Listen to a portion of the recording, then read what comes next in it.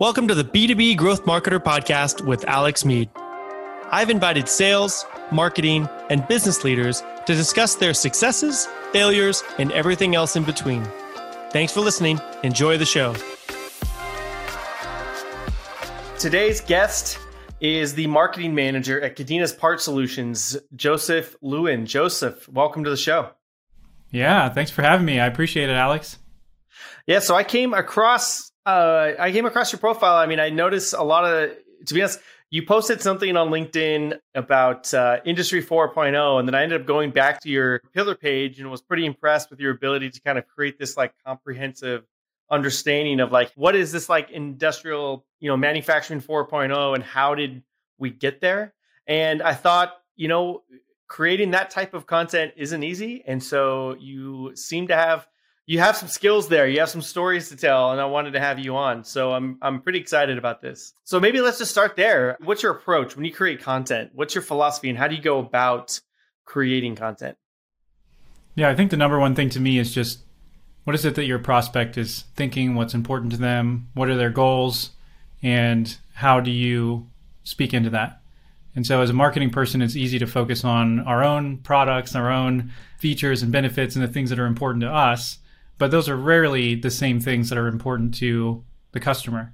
And so if we can figure out things that are going on in the industry that are important to the people we're speaking to, and we can even help them to learn about something that's going on in their industry that will help them in their career to understand it, the topic. So for instance, Industry 4.0, we kind of have two audiences. One is going to be engineers who are downloading different components from manufacturers, and we kind of help to manage parts for them. And then the other one is going to be marketers at industrial manufacturing companies. So this is a topic that actually speaks to both of those audiences, which is a little hard for us to do because typically they're very different messages. But engineers can really benefit from understanding where the industry is going in Industry 4.0, and so can industrial marketers. So just trying to find areas where we can speak to and help educate them and help them to understand something better. And then by doing that, have a way to be getting in front of them, be seen as industry leaders, industry experts, and help them in their career, which just builds some of that authority for us and the things that are closer to what our product actually does. There's a few things in there that I think are pretty important to point out. So you mentioned you have two different buyer personas, the engineer and procurement. How do you go about knowing which content to produce for which persona? Or if you're producing content, how do you distinguish, like, is this for the engineer or is this for the other persona? Yeah, that's a great question. I think the main thing is you actually have to get in front of the customer and talk to them. And I know that that's starting to become really popular and prominent for people to be talking about that now. But a couple of years ago, when I started learning about interviewing customers and prospects, people weren't really talking about that as much. So the good news is I think the marketing world is really moving towards customer-centric language versus focusing on features and benefits, which is really, really important. But for you to be able to write good content or create good marketing campaigns, you have to understand the customer. So something that's been really helpful for me is going to industry events. So I've only been in the industrial marketing space for a little over 2 years. I'm looking at the calendar. It's July, so not even 2.5 years yet. So for me, it was jumping in and just learning absolutely as much as I could about the industry and what's going on. And I kind of had a benefit in the fact that we have one audience that's marketers and one that's engineers. And so I was focusing first on the product that's geared towards engineers. And that helped me because I really got a deep dive into understanding much more technical engineering things and having to explain things to engineers in a simple and easy to understand way, but that's technical enough to where hopefully they don't get too offended at me getting something wrong or whatever, sounding competent, but also making something simple. And then by understanding some of the things that were going on from the engineering perspective, that gives me a huge advantage when I'm talking to marketers in the space, because then I'm able to speak to engineering topics that they might not really understand and hopefully help them understand how to communicate to their audience better. And so to me, the only way to really do that is to just get in front of people as much as you can.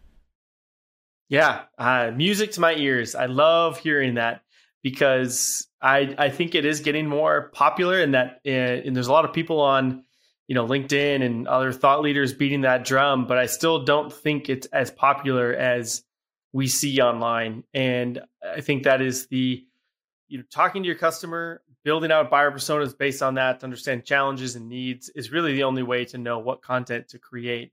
And it's to be honest, it was obvious that you had done that work based on the content you guys are producing, because you can't really produce that content well without talking to your customer.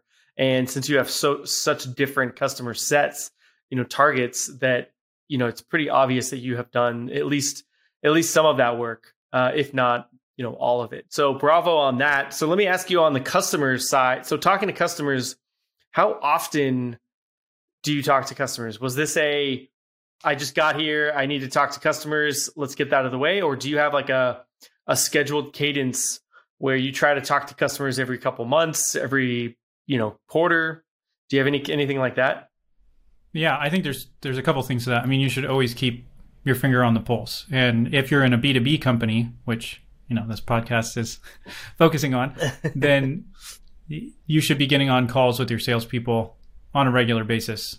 I mean, I won't necessarily say jumping on calls every week. It depends on what's going on. But if you're not getting on calls or at least communicating with people on your sales team to learn what they're hearing, then I don't see how you can really write good content in the end of the day, both from top of the funnel content, trying to get people to your page, and then also content for product pages or emails that are going to convert or anything like that. If you don't really hear the pain points and problems that customers are expressing on a regular basis, I just don't think that you can create really good converting copy that way. So one is just to get on calls with salespeople. The other way is to be paying attention to what's going on in the industry. And so, like I was kind of alluding to before, being on the engineering side helps me understand my customers' customers on the marketing side. So their customers are the engineer. And so it was a huge advantage for me that I had time spent learning about the engineers and what they're doing. And one of the biggest ways for me to learn that was going to industry events.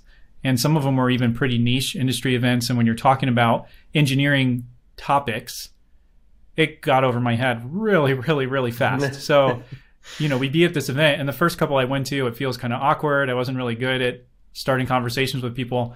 But eventually I just started to go up to engineers at these events and say, hey, I'm a marketer. I'm kind of new to this world. Can you tell me a little bit about what you guys do?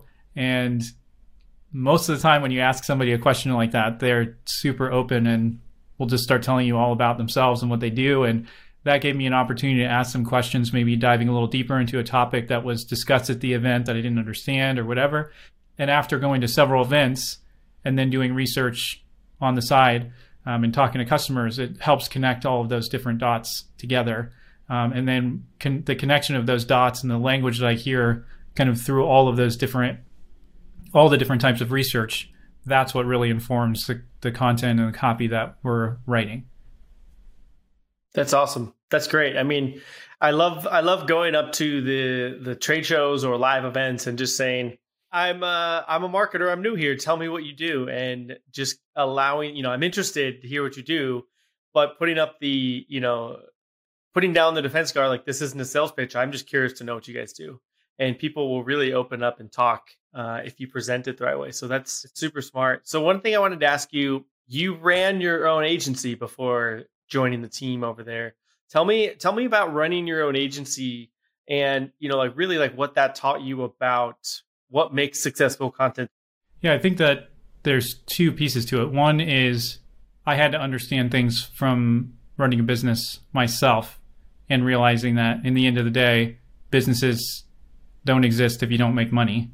And so in the end of the day, marketing isn't here. And this is something I'm passionate about. And I was actually just talking to a friend earlier today about it, and he said the same thing. And I was literally yelling, just like out of an agreement. But marketing isn't about awards.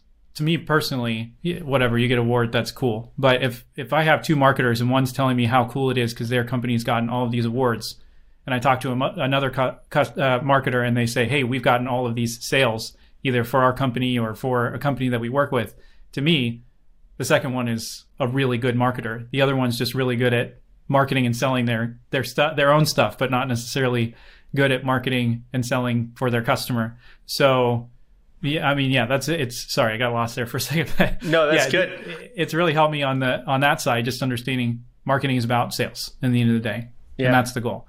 And then on the flip side, I would get into a project. I started out doing social media content, so creating videos and doing photos for small businesses. And then I started to realize, well, the problem isn't just the content. It's that they don't know what to do with the content. So then I started kind of digging into that a little more and doing some more projects. And then I realized, wow, they don't have any kind of clue around strategy. Like, what kind of content do I need? Where am I going to use it? What am I going to do with this? And they would pay an SEO person, or they pay a video person, or they pay somebody to do social media. And it's just all of this money that they're spending hoping that something will stick, but there was no underlying strategy behind it. So then it started to turn into helping them create strategies and kind of having a more holistic approach to marketing. And then that kind of turned into me doing all kinds of anything that they would need in marketing, I did. So I created websites, I built some membership sites and courses and email marketing and email automation. So it really just helped me to kind of be a well-rounded marketer. And I wasn't necessarily the best at any one of those things, but that's really helped broaden my perspective to understanding how all of the different pieces of marketing come together and, work together in the end for the customer. And that's been really helpful for me. Yeah, it seemed like you also learned how to diagnose the real problem. So client thinks, the problem is I need more social media because that's where I've been told customers are. But that's not really necessarily the root problem. The problem is there's no strategy behind who they're targeting and why they're targeting that person, and understanding like why they're creating social content and what's the purpose of it. So figuring out what's that underlying issue, I think is like an important thing marketers have to learn. Because when we started out, we were very similar. We were a small, localized, doing local marketing for anyone and everyone who needed it, because we needed customers. We were trying to learn how to make money. And, we would be creating a website. And as soon as we were done, they'd be like, all right, where are all the customers? It's like, well, if that's what you're looking for, maybe we asked the wrong questions early on of what your actual goals are, because maybe a new website wasn't what you needed. Learning those lessons, I think, are important, which led us to, growing our own agency by asking the right questions. And then, we've kind of realized what a lot of B2B customers' challenges are, or what the root cause is, and the outcome is what they're looking for. B2B marketers and sales are always like, how many leads am I going to get? And are they going to, is your marketing going to close more deals?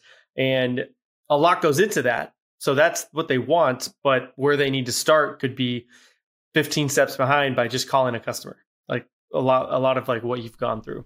Absolutely. And it takes some of the guesswork out when another philosophy, you were talking earlier about marketing philosophy. So something I've learned from multiple mistakes. So probably the biggest mistake I made when I was running my agency was I had this idea for a course for small businesses to take. And I recognized that really the underlying issue, and this applies to small businesses, but it also applies to bigger companies also. We just spread ourselves super thin. And when you try to be everything for everyone, you really end up not having something that's truly valuable. And even if your product would be valuable for everybody, say you have an iPhone or something, and most people are going to be able to use it. When you make most people the focus, it just dilutes any kind of messaging that you can have.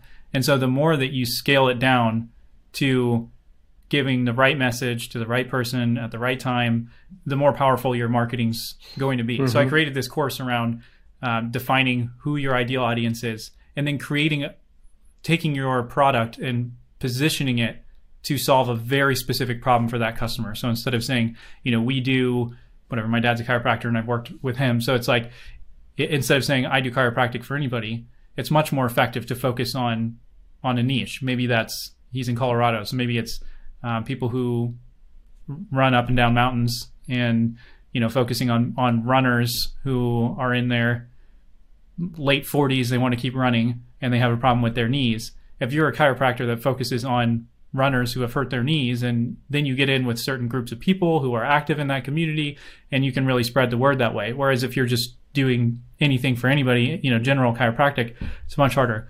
So I started this course, and I had the skills to build the whole thing out from scratch. So I built this course, I recorded the videos, I created all the worksheets, I built out a membership course, I created automated emails, I did the works. I'm like, this is going to be killer.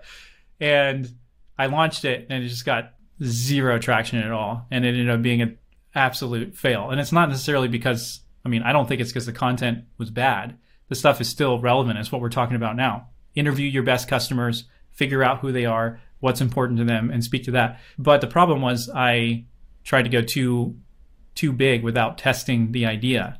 And so a big marketing philosophy for me is, how can you take whatever it is that you're working on and test it out in the absolute smallest way possible and see what kind of results you can get from it on a small scale. And that lets you test it, and then you build out on the success that you find as you're doing it, in small incremental pieces. And we've really applied that quite a bit at my company too, as we're launching new things. And it helps a lot. It helps you not go so far down a rabbit trail and not be able to show any results for it in the long run. That's also an important lesson is test everything. I think, everybody likes to A/B test things, but I think it goes far beyond that. It tests ideas, tests philosophies before you invest in the time and resources, even if it's not outside vendors. That's just a lot of time and resources without knowing something is viable. And I would be interested. You should, if you still got that course, how long it is. Courses are huge right now. You could probably still get some traction on it because I'm sure that's still valuable to a lot of people. Absolutely. Do you feel like you running your own agency has made you a better marketer? Oh, absolutely. Yeah. Is that something you want to get back to? Yeah, I definitely think at some point I'd like to get back into that world again. It's been nice working somewhere, just you have the consistency of it, but also there were some ideas that were a lot harder for me to try working with small businesses that I had a feeling would be successful, but getting somebody to commit the amount of money it would take to get something off the ground was difficult. And even working with small businesses in general is difficult because marketing, for the most part, is really expensive. And to do SEO or to do video production or, to really do any of this stuff, it costs a lot of money and a lot of time. And you do see results from that eventually. But to convince somebody, hey, you're going to spend X amount of $1,000 a month and you might see results from this in 6 months or a year. That's a tough pill to swallow for somebody who's really, truly a small business. I think also, doing the agency, I was able to build a portfolio and land a job based on the work that I'd done for customers. And, I had something real to show for it. And I actually, before I started doing marketing, was sweeping chimneys. And I listened to a lot of books while I was driving on marketing and persuasion. And then, through different sets of circumstances, I learned about video and doing photography. So then for me, getting the agency started was really the only way I could have gotten into marketing. And it was just to start creating stuff for other people. And then doing that not only taught me about marketing and the real world aspect of marketing, but then also helped me to land a much better job than I would have way faster by leveraging the work that I'd done for customers. Yeah. So if you go, what would you do differently if you start your own agency again? So you've started an agency, you learned a lot, you've gone to, you're now at a B2B manufacturing industrial company. And if you ever go back to running your own agency, what would you do differently? Yeah, that's a great question. It might take me a second to Yeah, no, it's fine. I know I'm throwing that one on you. That wasn't in the pre-show notes. Yeah. One thing is definitely just communicating more clearly and being more specific about exactly what it is that I do for people. So the generalist idea was really helpful for me to gain experience and become a better marketer, but it's not that helpful for selling. And one challenge is you can be great at marketing and terrible at selling, or great at selling and terrible at marketing. And agencies sometimes are great at selling marketing services and not good at marketing, and vice versa. You could be great at the marketing side of it, but getting somebody to buy is a totally different challenge. So to me, if you're starting a business, whether it's an agency or anything, it's best to create a product that's marketable to begin with. And in the marketing services arena, that can be creating a marketing service that you productize and that you create a process around.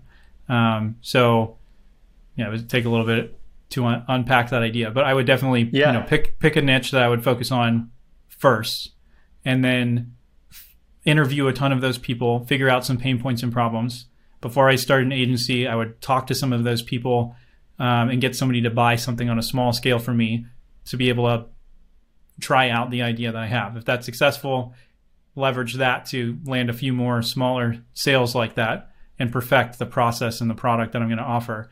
And then when I actually would launch it full out, I would have a productized service where it's I have pricing that's really clear and straightforward for a specific final product that I would give to somebody. So if it'd probably be focused on the content creation side. So I would have a really specific offering, probably a good, better, best offering, where it would be a set deliverable that they're getting out of that, and it would be at a set prices. And I would probably have those prices online by just going through that, process ahead of time and kind of working through that. And by doing that, it takes some of the stress out of selling, because you're not having to your sales process isn't explaining, it's showing, and it makes it a lot easier when people just get what you do from the first sentence, or the first 2 or 3 sentences. Anyway, I don't know how clear that was. I kind of threw that at you because it's something I've thought about as well.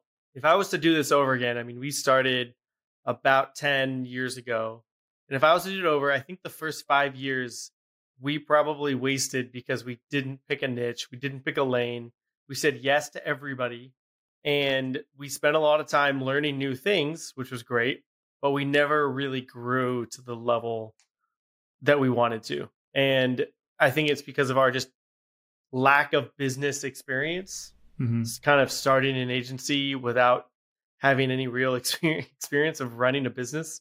But yeah, I think I agree with just about everything you said. And picking a lane, picking a set deliverables instead of, I can't tell you how much time I spent building proposals out of thin air because everything was custom and everything was new and people wanted this and that. And I was like, yeah, I'll do it. But I'm also guessing of how long it's going to take me to do all those things without really building up, not knowing how to build products and proposals at the time. So I think, it's very interesting. Well, let me say one more thing on that note. It depends. My advice would be totally different depending on whether you have been in marketing for a long time or you haven't.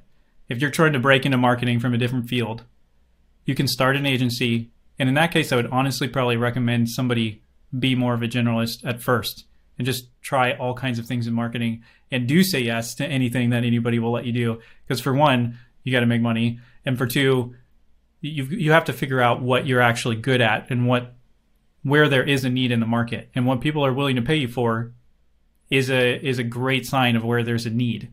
And so if you can pinpoint that need, that helps you to narrow that down. But then if you're an experienced marketer and you've been doing this for a while, you're going to have a much easier time already knowing what you're good at.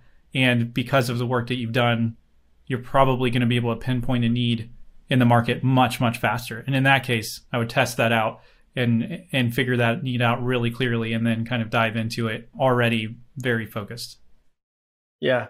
Great tips there. A little off track of content marketing, but I think that stuff's interesting for people. Everyone, now is the time. People are leaving good jobs to have more freedom, have more work from home freedom, and maybe a pay cut, but going out on their own. So that's great advice.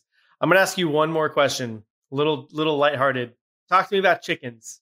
One of the things I saw on your profile, you kind of gave everyone a little Easter egg secret of getting a meeting with you. Why did you add that little password of chickens in your LinkedIn profile?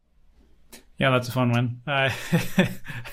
It was kind of just, partially just a joke. I'm trying to have more fun in my work and in working. And my wife and I are into eating well and, eating nutrient dense whole foods. So we've been having fun. We live in the city, but we're allowed to have up to 20 chickens in our little township here, which I was kind of surprised by. That's a lot. We had 5. Unfortunately, we're down to 4 as of this week. But we have a few chickens. We have a big garden, and that's definitely something that we enjoy. So on my LinkedIn profile, I put that on there just to talk about something besides the straight business stuff, kind of make it more interesting. Yeah.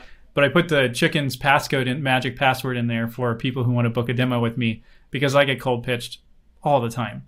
And I can tell that none of these people have read my profile for even half a second. And even if they get my title, they probably just scrape the web. So whether that's a pitch through email or through LinkedIn, they just didn't take the time. So I know if they say the magic password's chickens, they actually read my profile. And if they went that far, they're ahead of 99.9% of other salespeople out there, and they deserve at least 15 to 30 minutes of my time least a phone call reading my profile. I like it. I think I'm going to borrow that for sure. I saw that, and I'm always up to listen to people if it's something that I'm interested in or potentially could use now or down the road. But like you, I get all the messages.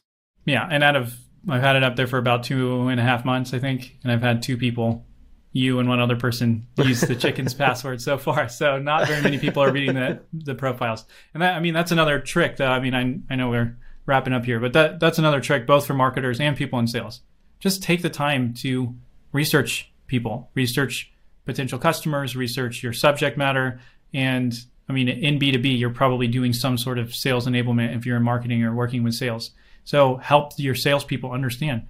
Do some really basic research. Take 5 minutes, look at somebody's profile, and read about them, and you're light years ahead. I'm almost guaranteed to at least respond, and most likely respond positively if you've read my profile and you're somewhat knowledgeable about what we do and how you could help me, versus just shooting out a cold email. Those pretty much just go to the spam pile or get deleted. So yeah, that's good. Yeah. Well, great advice. Well, Joseph, thank you so much for joining me. Yeah. Thanks for having me. This is fun. I appreciate it. Yeah.